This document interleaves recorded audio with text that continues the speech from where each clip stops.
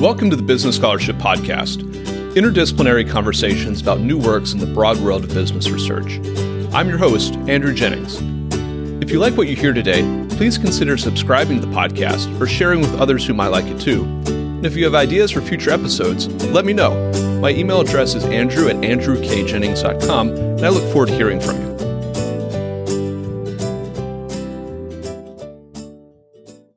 Our guest today is John Coyle, professor of law at the University of North Carolina, Chapel Hill. We'll be discussing his recent article, A Short History of the Choice of Law Clause, which is forthcoming in the University of Colorado Law Review. I'll add a link to the article in the show notes for today's episode. John, welcome to the Business Scholarship Podcast. Thank you for having me. So the choice of law clause is something that lawyers are very familiar with, but maybe aren't terribly well acquainted with at the same time. It's in that boilerplate section of a standard agreement, but very important. It's the governing law of the contract. For some background, could you discuss how choice of law provisions have emerged over the last few centuries? You note in the paper that U.S. courts have recognized in the 19th century that this is an option between contracting parties. English courts recognized this option between contracting parties a bit before that, but they really began to be adopted in earnest only in the last 100 years or so. Could you trace some of that history and kind of how has this clause developed into something that is very boilerplate today? Yeah, sure, of course. So as you mentioned, you can find sort of what I would describe as proto-choice of law clauses from the 1760s in arbitration context, telling arbitrators to apply the rules and customs of London to a certain dispute. So you can find sort of things that look a little bit like these things, in the 18th century. From a modern perspective, looking at the choice of law clause as it exists today, if you're tracing that back to sort of a original source, the ones that look recognizably modern, really start seeing them just after the U.S. Civil War in the late 1860s. The earliest clause that I've been able to find that really sort of looks like a modern clause dates to about 1869. It was a lending agreement executed in Illinois. And then about 5 years later, in 1874, I found another one in a prenuptial agreement, right? So these things definitely have been around for quite some time. But what you really see, and again, it's hard to figure this out just as a matter of just finding sources, because, how do you find contracts executed hundreds of years ago to figure out, what's in them? The way I found these, a little bit unusual, I basically went through published cases. I went through published cases from the 1860s, 1870s, 1880s, looking for references to anything that you recognize the choice of law clause. And that's where I found these, right? I found litigation about this lending agreement, litigation about this prenup, and that's where I'm finding these clauses. So it may be there are more out there before this date, and if there are, I would love to know about them. But just from when I was looking at this, published cases suggest that they began really showing up in earnest in the 1860s, and thereafter, in the 1870s, 80s, and 90s, you start seeing them spread into contracts being used by companies doing extensive business across state lines. We're talking about life insurance companies, mortgage lenders, transportation companies. They're now doing business in this rapidly expanding U.S. economy after the war. They're now doing business across multiple jurisdictions, and to give themselves some certainty as to what the law is going to be governing their contracts, you see them start writing choice of law clauses into their agreements. That's interesting that we maybe first saw some instances of this in the U.S. in the domestic context, for example, in a prenuptial agreement, and then we saw it in the commercial context. Our intuition almost might be that it would be the reverse of that. So that's an interesting observation that you've found. So this is a topic that has been covered in literature before, or the topic of choice of law clauses in general. What has some of the existing literature said and done? And what research questions did you have to add to that? Empirically, how did you go about answering those questions? So I would say most of the literature, so the literature I'm sort of engaging with two different literatures on this, right? On the one hand, I'm talking to the folks who write about conflict of laws, and the conflict of laws people are really interested in the enforceability of choice of law clauses, what they mean for conflicts of law analyses, things like that. And on the other hand, I'm really talking to the contract scholars, people who go back and read contracts from many years before, and trying to figure out what those clauses mean, how they changed over time, how should courts interpret them, and so on and so forth, right? As a matter of methods and as a matter matter of sort of interest. It's really a hybrid paper that looks at both conflicts and contracts and tries to weave these two strands together. Looking at the contracts literature, I mean, you have lots of papers looking at different contract provisions. Perhaps the most famous are these papers about the pari passu clause and sovereign debt agreements. These people like Stephen Choi, Mitu Gulati, Bob Scott, people like that have written a lot about that provision and how courts should interpret it and what the words mean and the history. And so part of the paper is sort of nodding to that tradition. But again, a lot of people have written about choice of law clauses and when they're enforceable and when they're not and what courts should do with them and yada, yada, yada. And the paper is dealing with those folks as well. And I think that what it's really doing, though, sort of is distinctive that's never really been done before, is that the contract people have never really focused on choice of law clauses as interesting contract provisions. And the conflicts people have been really interested in judicial decisions and legislation and scholarly commentary. But really, they've never focused in on the language in these contracts themselves. They never actually looked at the text of the choice of law clause and tried to figure out, well, what do these things say? When are they showing up in contracts? Sort of what's the progression along those lines? So what I was trying to do here really is sort of essentially show the contracts people, hey guys, look, there's this really interesting contract provision out there that can shed light on all these questions you're asking. It's a choice of law clause, and here's a bit of information about this. And then for the conflicts people, I was trying to say to them, hey guys, look, I appreciate everything you've done in these other areas. It's fantastic, but let's pay attention to the contract, to the actual text of this provision that's accomplishing this goal, and see what that can teach us about conflicts doctrine more generally. So that was kind of the literatures that are out there that I'm really talking to. In terms of methods, again, as I mentioned before, it's hard to find contracts from very long ago, right? They're either locked away in vaults or they're stored on sort of archived hard drives. And so you really have a hard time figuring out, well, what's in these things? What are they? What do they say? And so to try and figure that out, I sort of used two approaches. The first, as I alluded to previously, I went through lots and lots of published cases with the aid of an army of research assistants looking for choice of law clauses that were mentioned in published cases over the last 150 years. And after years of searching, we looked at about 3,000 of those. Most of those are from the last couple of decades, from the 1970s, 80s, and 90s, but we found clauses from, as I said, the 1860s on forward, dozens in each decade going forward. The other thing that I did, methodologically a little bit interesting, was I went through form books. So a form book is a book of contracts. We kept it in a lawyer's office. If a client came in and said, hey, I need to draft this particular contract, they could pull the form book off the shelf and look at it and then eventually do the 19th century version of cut and paste and use that as a template for their agreement. And they have all these published books going back hundreds of years. And so I went and looked at all the form books from 1900, 1905, 1920, 1930, 1940, so on and so forth, to see at what point you see choice of law clauses showing up in these form books. And what's really interesting is you don't really see very many. They're out there. It's not that they're unknown, but there really aren't very many up until about 1960. And really in 1960, that's when you see a shift in the form books, and all of a sudden, whereas previously there had been maybe 1-2% of the contracts in these books would have a choice of law clause, suddenly in the 1960s you're seeing 25% of these clauses showing up, which really marked, I think, a sea change in when the choice of law clause really kind of broke through and started to be used by people on a more widespread basis. And what were some of the empirical results you found? You mentioned the incidence of these clauses in form books, but is there a story there about the types of forms that had choice of law clauses, or is it just sort of an across the board that we start seeing these clauses be included in the forms?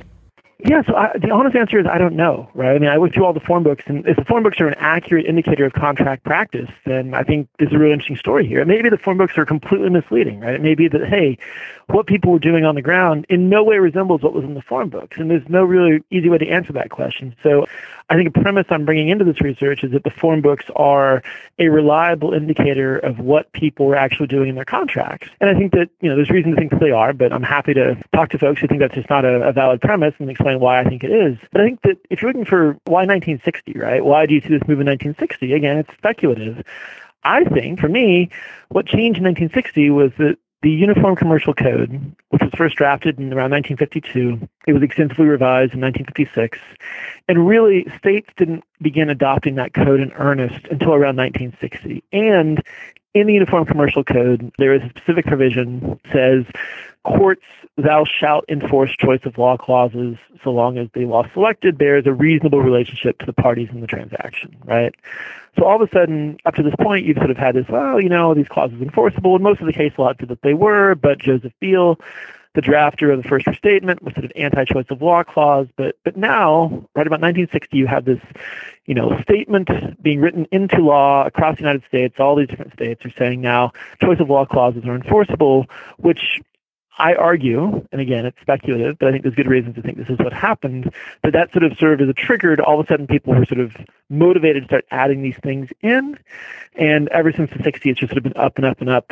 And I think recently there was a study that showed that about 75% of material contracts executed by public companies now contain a choice of law clause. So I guess there's a little bit of a question still lingering whether form books reflected practice on the ground and they were merely descriptive, or if they were pushing the state of the art in a prescriptive way, or if both the form books and the practice on the ground were being driven by developments on the UCC Sure. front. Yeah, and again, the honest answer is I don't know for certain whether they were a leading indicator, whether they were a trailing indicator, whether they an accurate indicator, whether they an inaccurate indicator.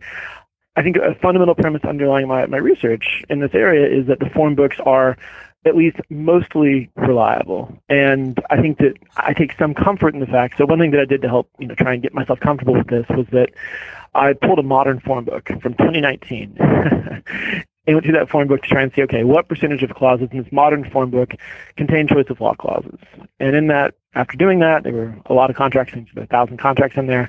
About 69% of those contain choice of law clauses, which actually lines up, not perfectly, but broadly accurately with studies of SEC contracts filed through Edgar, where they looked at 1 million contracts filed in the last 20 years, and it turns out 75% of those contain choice of law clauses. So, the one place where we can really test this, looking at the modern practice, form book, one available through Lexis, recognized popular form book, the contracts from the SEC, data from the SEC contracts, they come up to the same broad conclusion of 69 versus 75. So I agree the form books are, not a perfect indicator for this, but again, if you're trying to figure out what contract practice looked like 100 years ago, there aren't a whole lot of options that are a whole lot better, unfortunately. I thought that the approach of using the form books was very interesting and novel, and it took me back to a job that I had in high school. I worked as a paralegal for a small firm in my hometown when I was in high school and college, and there was a bookshelf that had all of the form books, and sometimes when I would take the first stab at drafting something, I would go see if there was a form. So I hadn't really thought about those books in a few years now, but it was neat to sort of read about that. And I can imagine, the beauty of the form books is they're not just about choice of law provisions, obviously. So maybe that's a methodology that might be useful for looking at other aspects. Yeah, I had a similar experience when I was in practice. The partner told me we had a client and there was like a waste cleanup agreement. We had to clean up this particular site, and we had no sort of standard firm forms on waste cleanup agreements. So I had to go pull a form book and adapt it to our purposes. So again, people still use these things. And so I'm hopeful that because they are used in this way now, hopefully they were being used in this way before, and that they're a broadly accurate measure of what people are actually doing. Yeah, I'm sure private law firms have a lot of this history sort of embedded in their filing cabinets too. So it'd be wonderful if they could somehow. I know, if only they would let us in to look at all their files. It would make things so much easier, right? Yeah, if they could, somehow sanitize the confidential parts and sort of bring out the forms, because law firms obviously have their own in-house forms that are adopted to different purposes.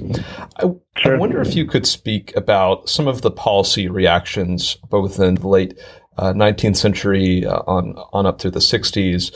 What were state legislatures and courts saying about these provisions? And maybe part of that is, how did the transition between the first and second restatements maybe influence some of that thinking in the academy and state legislatures and courts?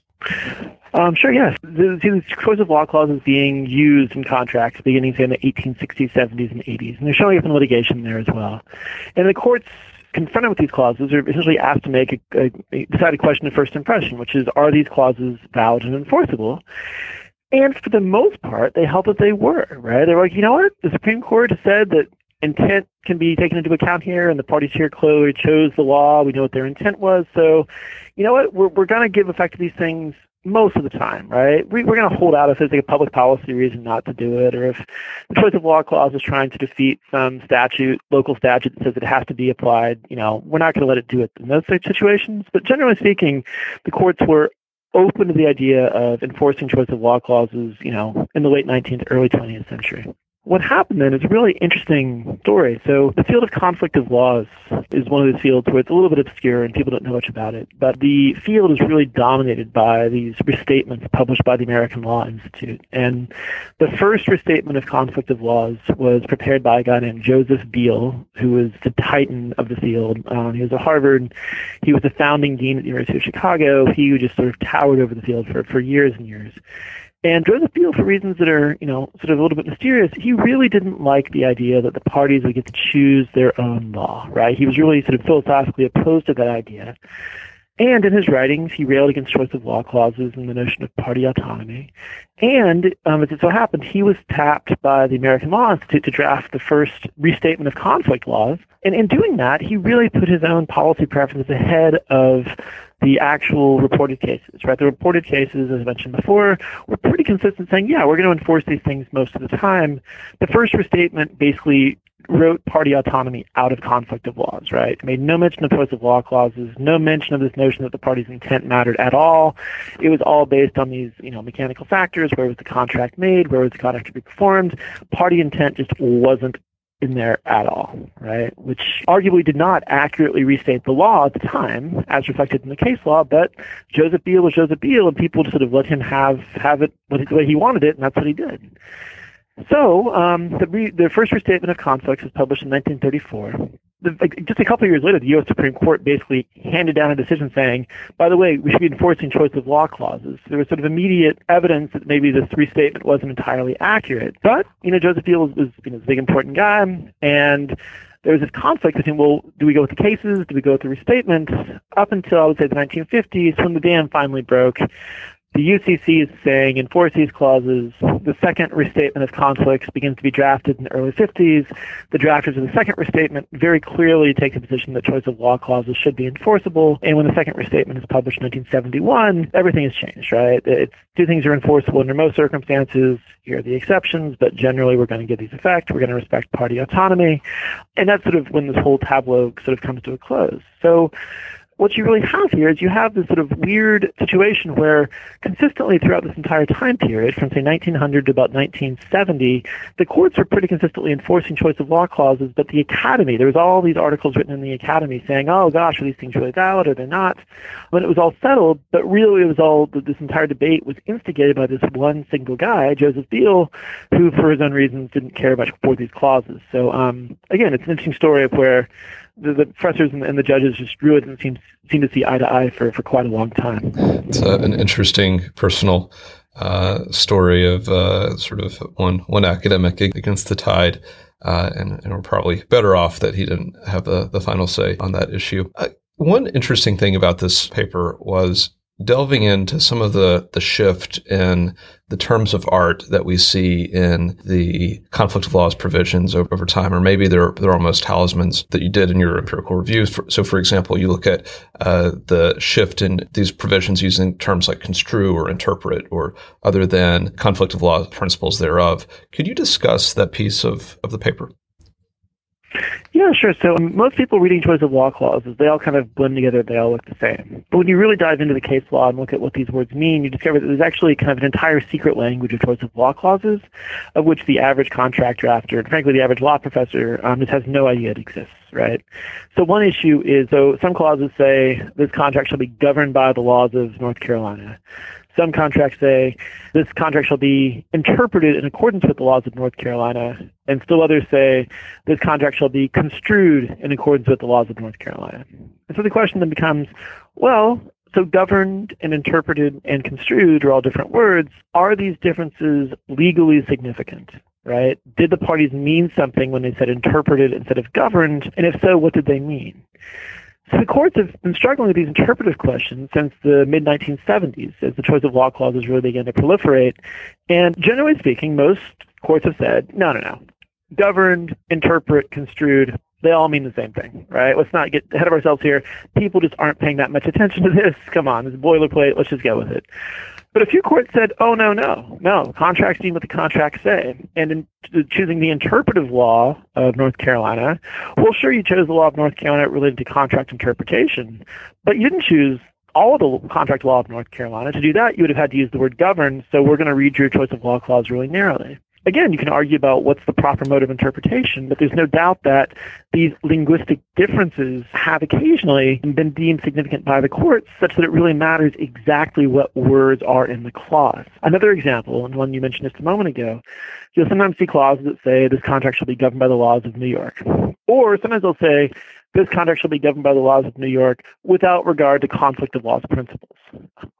Now, the reason you add that language in is you don't want to choose the whole law of New York, including its conflicts rules, because if under the conflicts rules of New York, the case would be decided by the laws of Minnesota, well, now the court's applying the laws of Minnesota, even though you chose the law of New York in your choice of law clause, right? Most people don't intend that outcome, so even when a choice of law clause omits the phrase without regard to choice of law principles, the courts will generally read it in. But in one or two cases, the courts haven't done that. The courts have said, oh, well, you know what? They just said choose the law of New York. That includes the conflicts rules, so we're applying the law of Minnesota. Have a nice day. And you say, like, well, that doesn't seem quite right. And what's going on there?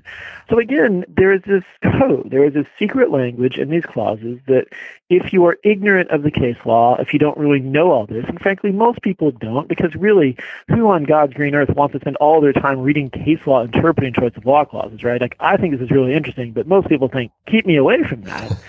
But it turns out that this stuff matters, and this stuff is important. And if you know the code and if you know the rules, then you're on solid ground. You know exactly what you're getting.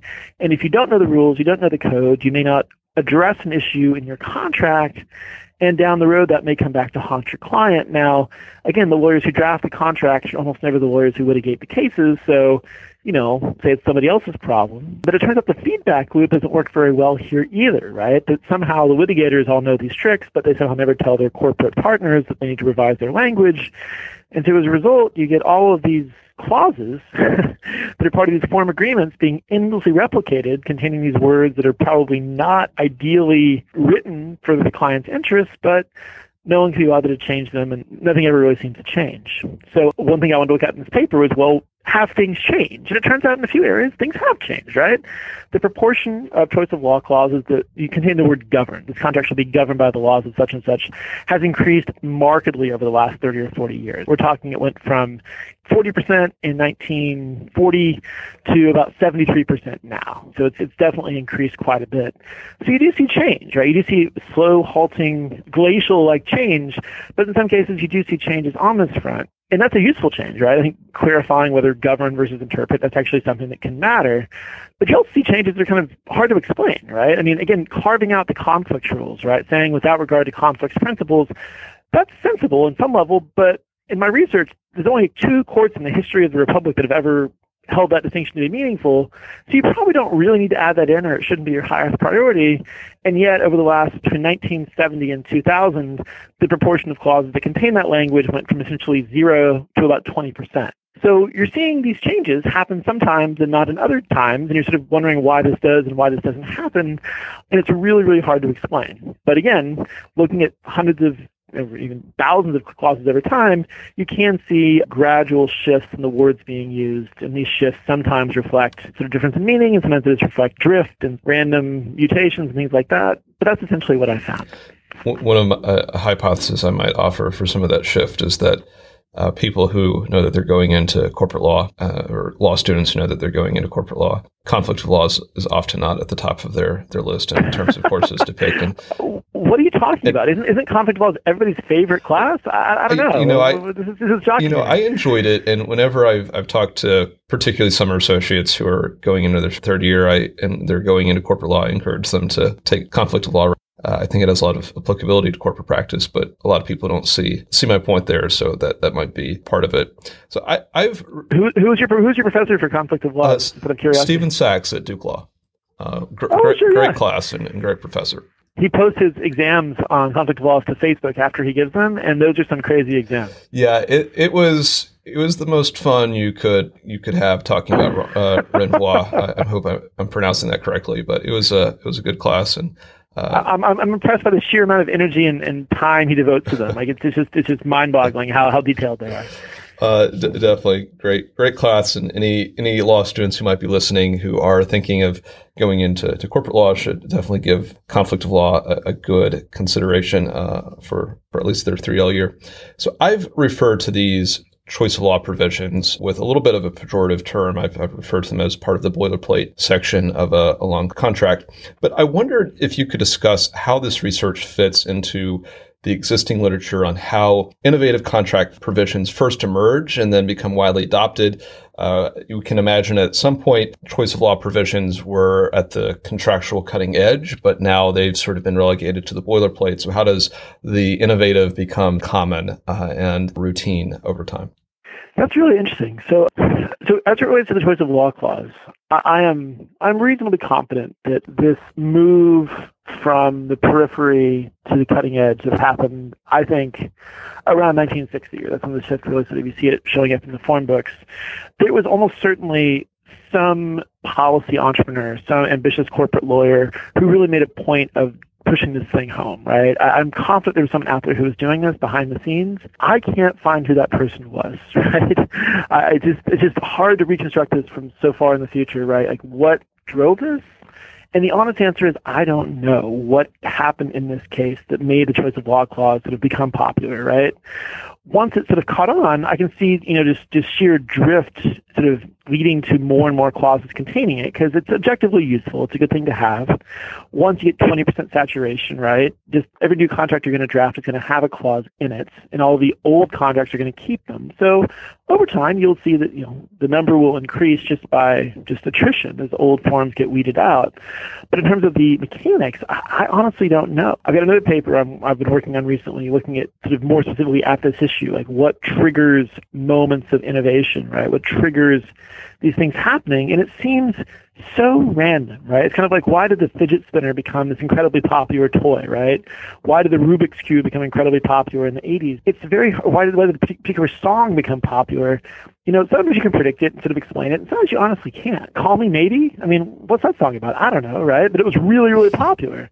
And I think there's a certain amount that's also true for choice of law clauses and for contract provisions more generally. So you can come up with a theory that maybe explains part of the phenomenon, but again, like any innovation, there's all these random factors that can drive it or hold it back, and I don't know the full story for the choice of law clause. I do know there was a really, really interesting article written about forum selection clause. There was, Wilson Sonsini and Joseph Grunfest out at Stanford. They were doing some deal back in the late 90s, early 2000s, where they put like a forum selection bylaw into a corporate charter or corporate bylaws. So say, hey, look, if we're going to litigate, we have to go here. And they forgot about it, right? They literally forgot they had put it in there, and life went on. And years later, Grunfest went back and looked, and it turns out their random forum selection bylaw had become the basis. Hundreds of other forum selection bylaws that people had sort of wrote into their own corporate organizational documents through absolutely no publicizing efforts on the part of Grunfest or Wilson Sonsini. They literally didn't know this had happened until they looked back and realized this had come to pass. So, sometimes people flog contract language while to get it done and nothing happens. Sometimes people write a provision in and it gets picked up and used. So again, this is all kind of interesting and mysterious, and I don't have a great explanation for why choice of law clauses sort of came onto the scene and then, took over. But I also don't have a great explanation for how other contract language did the same. These are great questions, and I just don't know. That's fair enough. John, what takeaways would you like listeners to have from this paper, whether they're academics or practicing lawyers or maybe law students who are considering what classes they want to take?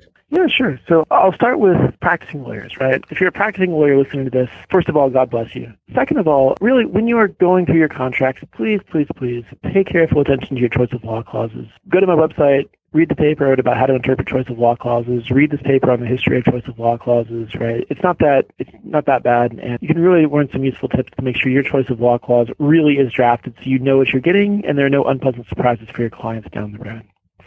If you're an academic listening to this, I think from an academic, the two most important takeaways here. The first is this methodology. I think that studying how contracts and contract language evolve and change over time is really interesting and sort of not a lot of people were doing that type of research. And I would encourage you to at least consider projects in this vein. And if you're going to do that, I think that the two ways to methodologically find these things is one, via the form book. And second, just going through published cases to the extent you can, looking for examples of the language in these clauses and seeing how these things have evolved and changed over time. So methodologically, I think studying contracts in this way has a lot to add.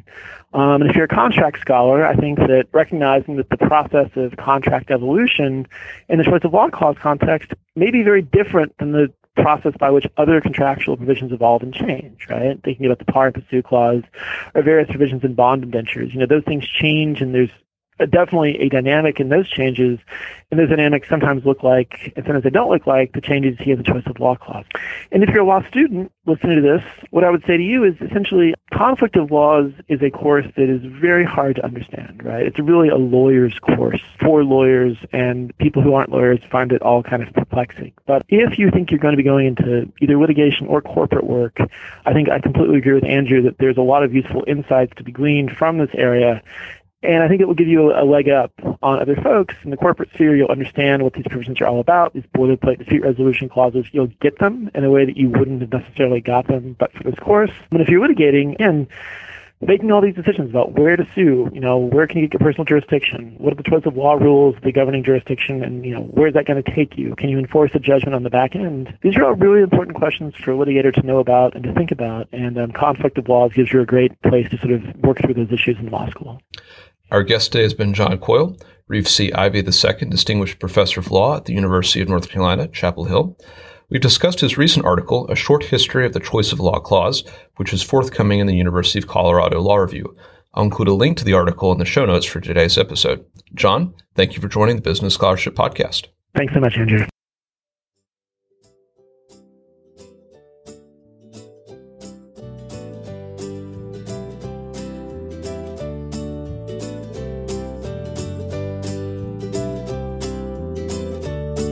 Thank you for listening to another episode of the Business Scholarship Podcast.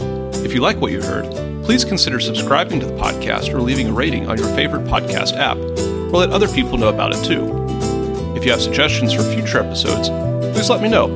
My email address is andrew@andrewkjennings.com, and I look forward to hearing from you. Until the next time, I'm your host, Andrew Jennings.